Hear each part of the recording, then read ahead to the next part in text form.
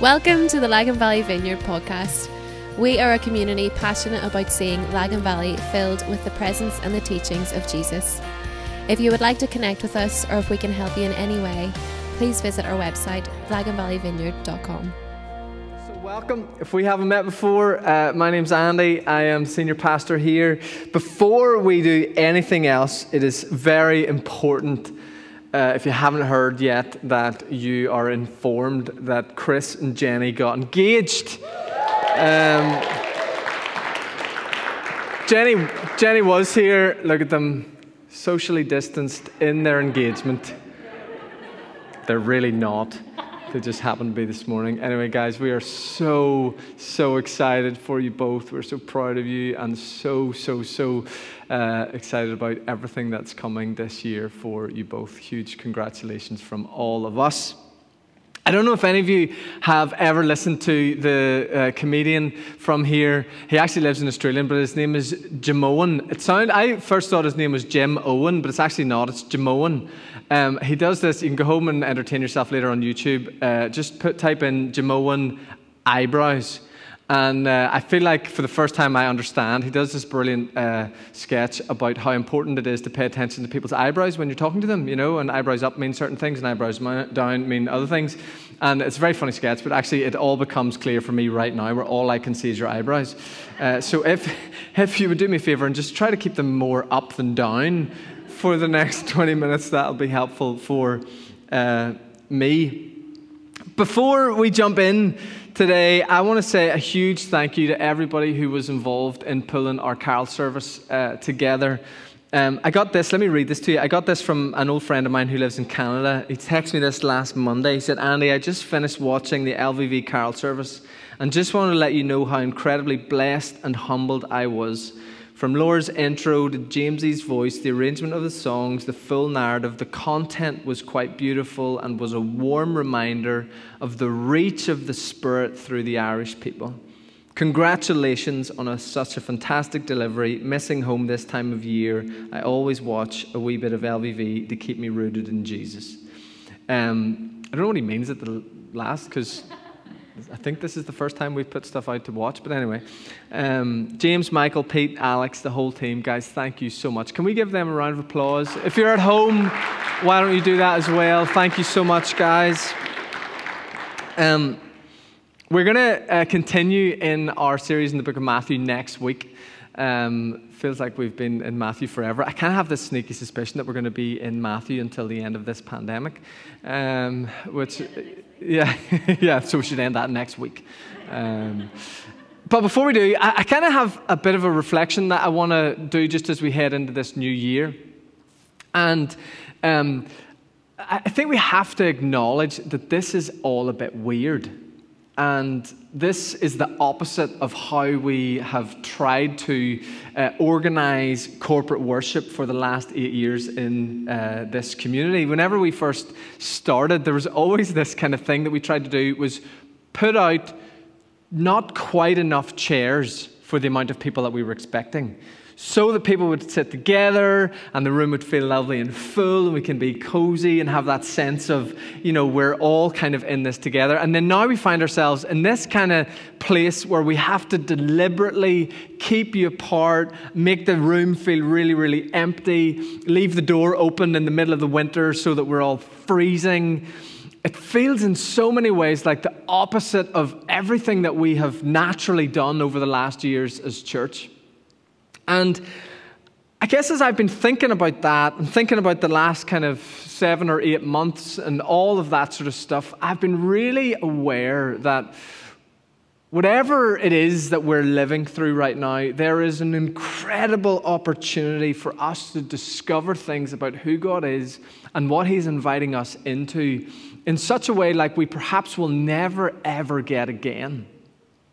The reality is that for a huge amount of the church all over the world, gathering in ways that feel unnatural and even risky, potentially even at the cost of their lives or livelihoods, is just normal discipleship. Showing up in hidden corners and underground churches at the risk of all sorts of things, it's just normal for them. And there is some kind of moment of solidarity for us to not miss in the middle of all of this, as we have to do things that don't feel overly natural for us to better love and serve and care for the wider community around us. This is a good time to be asking God questions. And of course, like God always does, this is a great time to allow Him to ask us questions. There are 3 questions that I want to unpack this morning that I think are really helpful questions as we head into this new year. But to do that, I want to look at a passage from the Gospel of John, chapter 21. If you have a Bible, why don't you go there? Can I really encourage you as you come? We can't put out Bibles anymore. So as you come to worship, bring a Bible, bring a paper one, not one that's on a distraction device, okay? That'll be helpful for you. But if you have a Bible, turn to John chapter 21. It's a fairly lengthy passage, so it'll help you maybe concentrate if you're anything like me to follow along. Let me pray as we come to the scriptures this morning. Father, we acknowledge that you are a God who speaks, that you are not distant, that you care deeply about what's going on in our lives. And Holy Spirit, we humbly pray, would you come?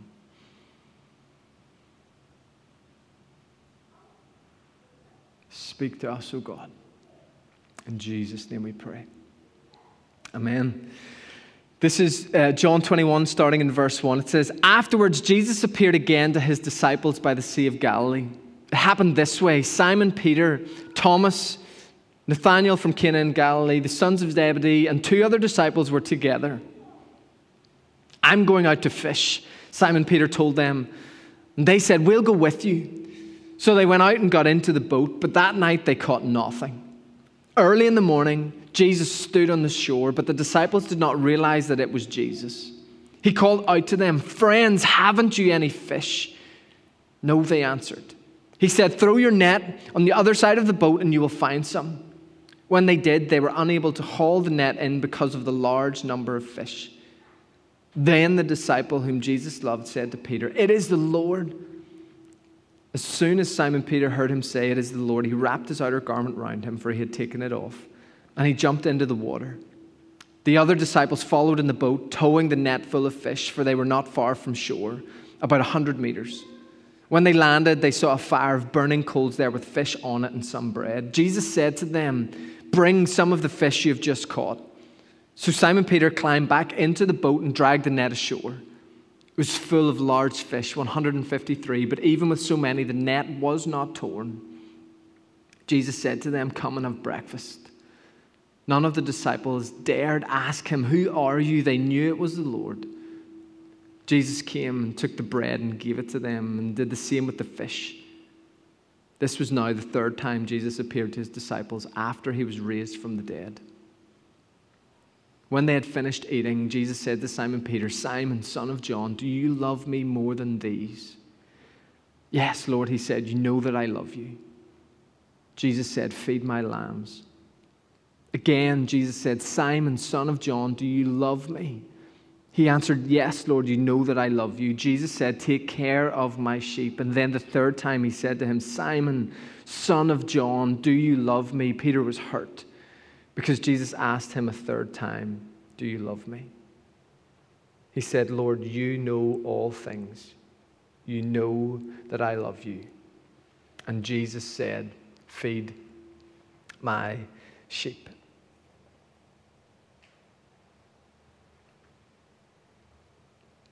As I prayed this week about what I kind of felt like the Lord might want to say or ask us in this moment as we face into all of the hope and uncertainty of a new year, I just kept being brought back to this really famous passage. It's really an interesting moment in the lives of the followers of Jesus.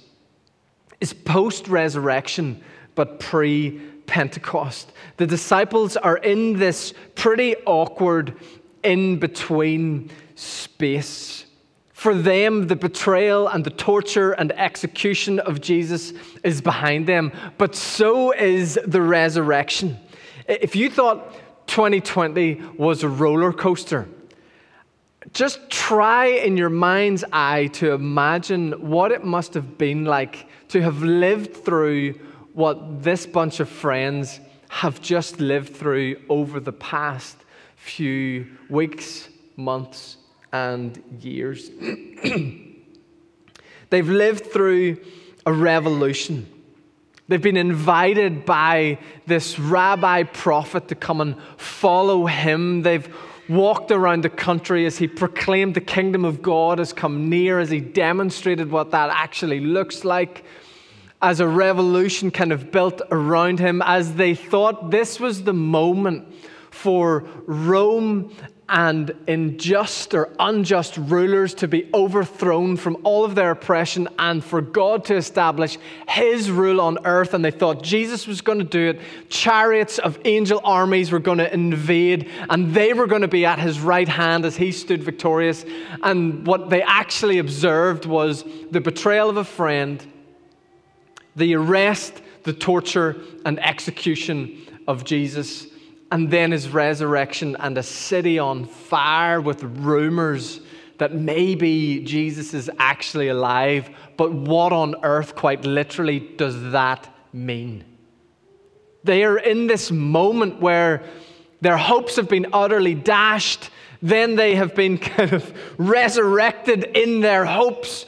But equally, I think they're so confused. How should we live right now? What do we do in this in-between space? December was like a microcosm of this. Do you remember the moment when the vaccines were announced? And it was like, oh my goodness, we can see the light at the end of the tunnel. And then it felt like within a week, all of a sudden, statistics are going the wrong way, new streams are appearing, and the thing that we thought we were just literally about to lay hold of disappeared like sand through our fingers, and restrictions got imposed, and we're in lockdown again, and all of this stuff is kind of swirling. Verse 3, Peter says, I'm going out to fish. And his friends say, we're coming too. Scholars argue all kinds of interpretations around this kind of verse and what was going on. Was this Peter selling out? Was this his moment where he's actually given up on what Jesus had schooled them in and told them to wait for? Is this his, well, look, I'm just going back to what's familiar and what I know. I'm going to busy myself with the things that I know that I can do. Settling for less than the call of God on his life because he doesn't know how to make sense of the awkward moment that he finds himself in and how he should approach it in his choices. For me, I reckon Peter perhaps was just hungry. Like for 3 years, they've followed Jesus and they've had their physical needs for shelter and food provided for by people who wanted to associate with the movement of Jesus. They all left their jobs, and as Jesus' fame and attention kind of grew, people gave them places to live, and they gave them food to eat. Well, right now, in this moment, being associated with Jesus is pretty dangerous. And so it's a fair assumption that all of that support has gone. Their ability to provide for themselves has evaporated. Peter perhaps is just hungry and simply doing what he knows best to provide for himself and his friends. And so he goes out to fish. He gets in his boat with his pals, and they go out and they toil literally all night to try and get some food. And if things weren't hard enough for them, they fish all night and catch nothing. You ever have those moments where it just feels like nothing is going right? Where like no matter what you do, it feels like, God, where are you? They fish all night long. They catch absolutely nothing. They just can't get a break. By early morning, there's a stranger standing on the shore, and he shouts to them in verse 5, friends, haven't you any fish? There's a way to read that sounds almost taunting. Like they've been out all night, lads. Have you got nothing? You've been out there all night long. A more accurate translation of that expression in this context is actually, lads, can I buy a fish or two? It had been really common for servants of larger households to go down to the shoreline early in the morning to buy a fish or two from the fishermen that have been out all night so that they can take it home and cook breakfast for their masters. The next sequence is a bit mad, though. The stranger tells them to throw their nets to the other side. Why they hadn't thought about doing that if they'd been fishing all night is a question we don't really get insight to. Or why they thought that that would be a good idea when some randomer on the shore is just suggesting another thing, but they actually do it. My theory on this is that it's a bit like spiritual muscle memory. Following Jesus, if you follow Jesus long enough, there are times when you will find yourself obedient to the voice of God that you did not recognize in the moment. This has happened to me several times in my life where something in me leads me to a decision that in hindsight I look back and go, that was the Lord. If you exercise the muscle of listening to the voice of God and obeying it in your life, there will be times when God will speak to you and you will not even recognize it until you're through the fact. I'm quite certain that's what's going on in this moment.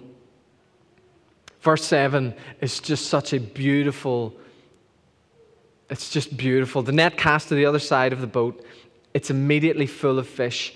And John proclaims, it is the Lord. They have this moment on the boat as they realize that the thing that they're desperate for has just been provided. And he goes, I knew that voice.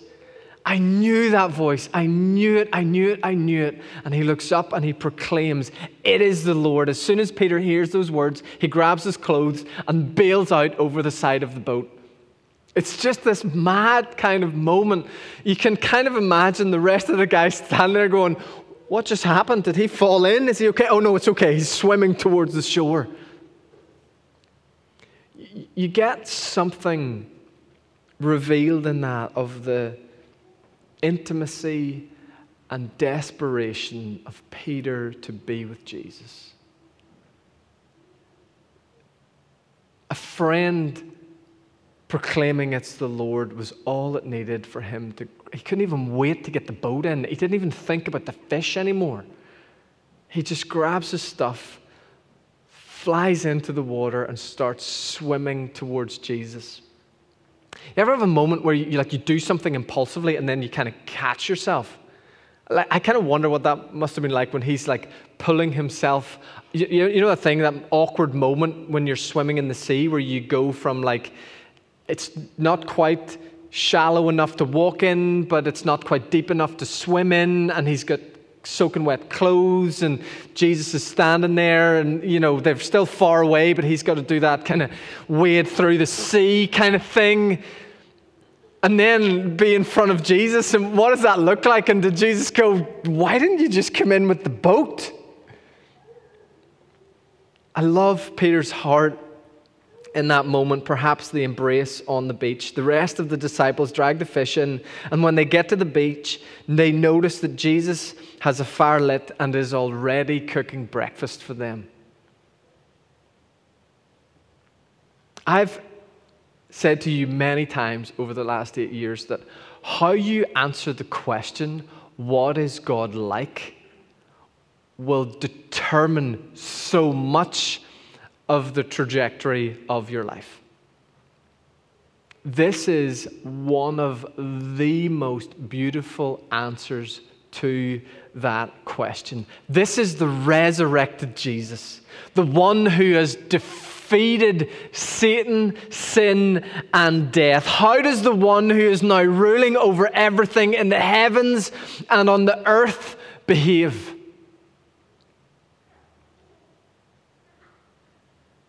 He cooks breakfast for his friends. Just imagine, right? it's kind of hard to wrap our heads around this, right? Imagine you go home and tomorrow morning you get a letter from the Queen inviting you to visit in Buckingham Palace. And you get a date. And you go and buy a new suit or a new dress, and you phone anyone that you perhaps know that is in those sort of circles. Who knows people in those circles? I don't know. But if you do, I'm sure you phone them. What should I do? How should I behave? All that sort of stuff.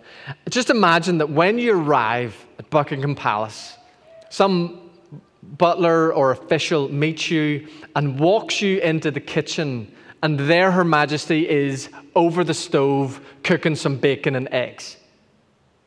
It's mad, right? It's totally mad. This is that moment. The resurrected Jesus is there on the beach cooking breakfast for these tired and exhausted men. There truly is no God like him. Before any great confrontation, before any great revelation, before any glorious teaching or instruction on what is next, Jesus gives these men who have been working all night some food to eat around a fire. The ways of God so often are incredibly practical. You're hungry, here, have something to eat. You're thirsty, here, have something to drink. We are so addicted to activity and self-sufficiency that often we miss the things that God is trying to give us. We get weary in our faith and think a 4 a.m. prayer slot is the answer, when maybe wisdom would say you should just take a nap. At the beginning of this new year, in this moment, one of the questions I would love to ask you and for us as a community to reflect on is, what is it that God is trying to give you in this moment? As we face the year ahead, what is it that God would want to give you right now? What is it that he wants to give you? We're so used to thinking about what we're supposed to give God, right? That's so often our impulse, activity, purpose, meaning, mission, all of those things, and they're so important. I just find it so interesting that here in this moment, before Jesus does anything else, he says, come here, let me give you some breakfast. Sit down there, take a rest. Let me restore you a bit. What is it that God wants to give you right now for the year ahead of you? I find it really interesting that just moments before, Jesus was asking these men for something he already had. He's there asking them, hey guys, have you got any fish? While he's already got fish cooking on the barbecue for them. Every time God asks you for something, it's not because he needs it. He's God, for goodness sake.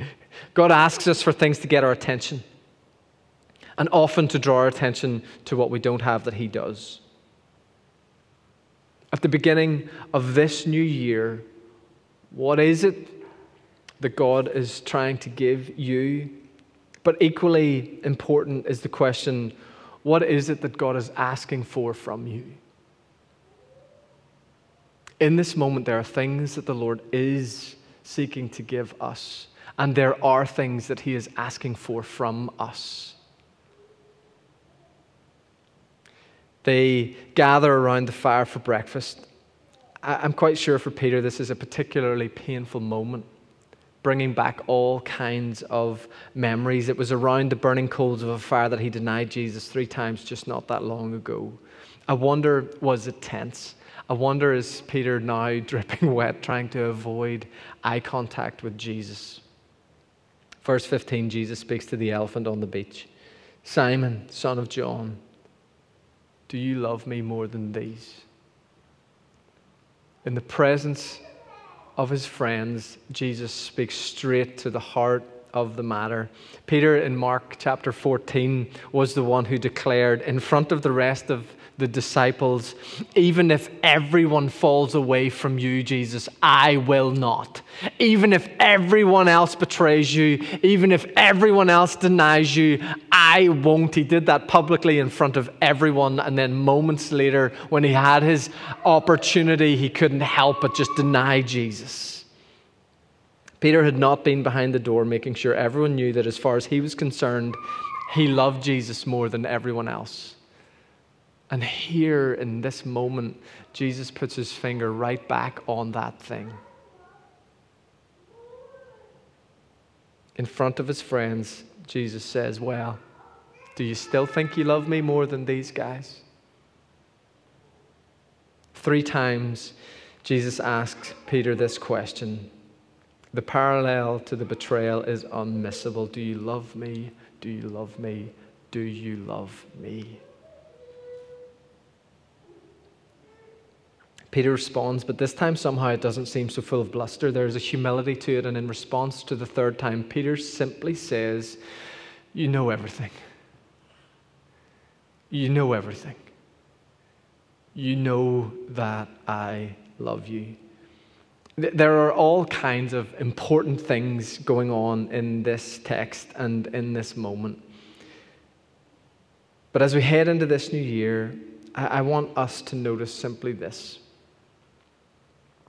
It's hard to imagine a more excruciating sin, if you want to think about it in those terms, of what Peter has just done.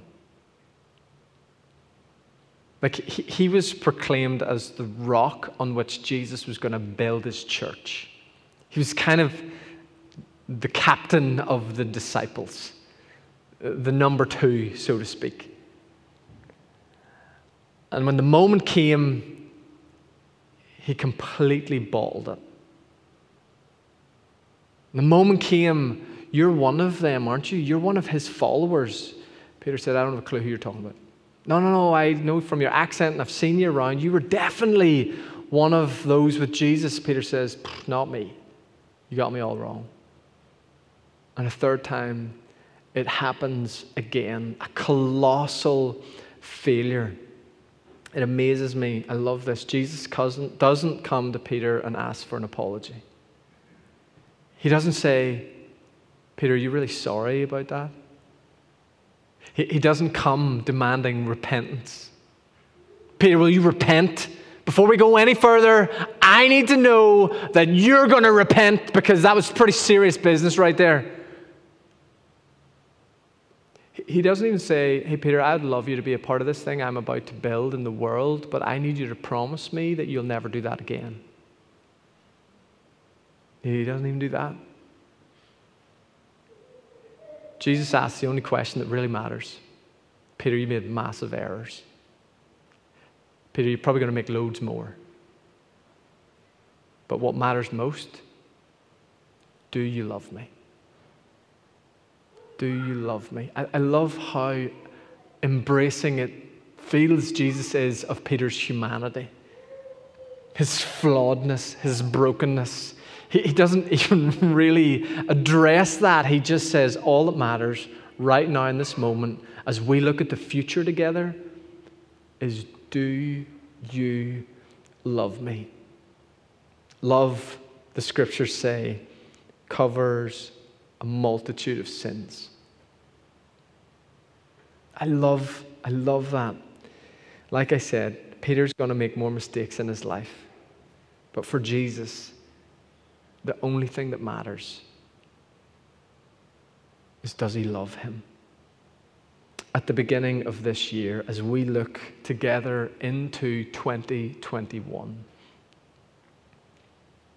what is it that God wants to give us? What is it that God is asking for from us? And perhaps the most important question any of us will ever reflect on is, do we really love Jesus? Do we really love Jesus? Do we want to grow in our love for Jesus? Do we want to pursue that? Will we allow everything else, no matter what else happens, to grow out of that posture and that place, that above all else we would be known as a community that loves Jesus. In the midst of our socially distanced worship and not having everything that we would be familiar with in this building, is our love for Jesus burning as hot as it did this time last year? Or please, God, would it be burning hotter? As we move into this year, would we cultivate love for Jesus because nothing else matters? I'm going to ask Tom and Alex to come back up and lead us as we respond. If you're at home, we'd love you to stay connected with us for a few more minutes. I'm going to ask them to lead us in a song. And as they do that, would you maybe just reflect a little bit on some of what I've been saying? And then afterwards, I'm going to lead us in a prayerful response. I wonder for how many of us the truthful answer perhaps is, I want to. Like if Jesus were in front of us right now saying, do you love me? The answer often, if I'm being honest in front of you, is I really want to. I'm not sure. I hope I do. How do I tell? It's a really beautiful prayer. Jesus, help me to love you. Help me to love you. Lagan Valley Vineyard, as we move into this year, the question that I would love us to carry in our hearts from the Lord into it, from Jesus, is simply this: Lagan Valley Vineyard, do you love me? Do you love me? Will we love Jesus better this year than we did last year? Will we love Jesus better this year than we did last year? Holy Spirit, we need your help. Come. Help us to honor Jesus with our lives, to love him in our hearts.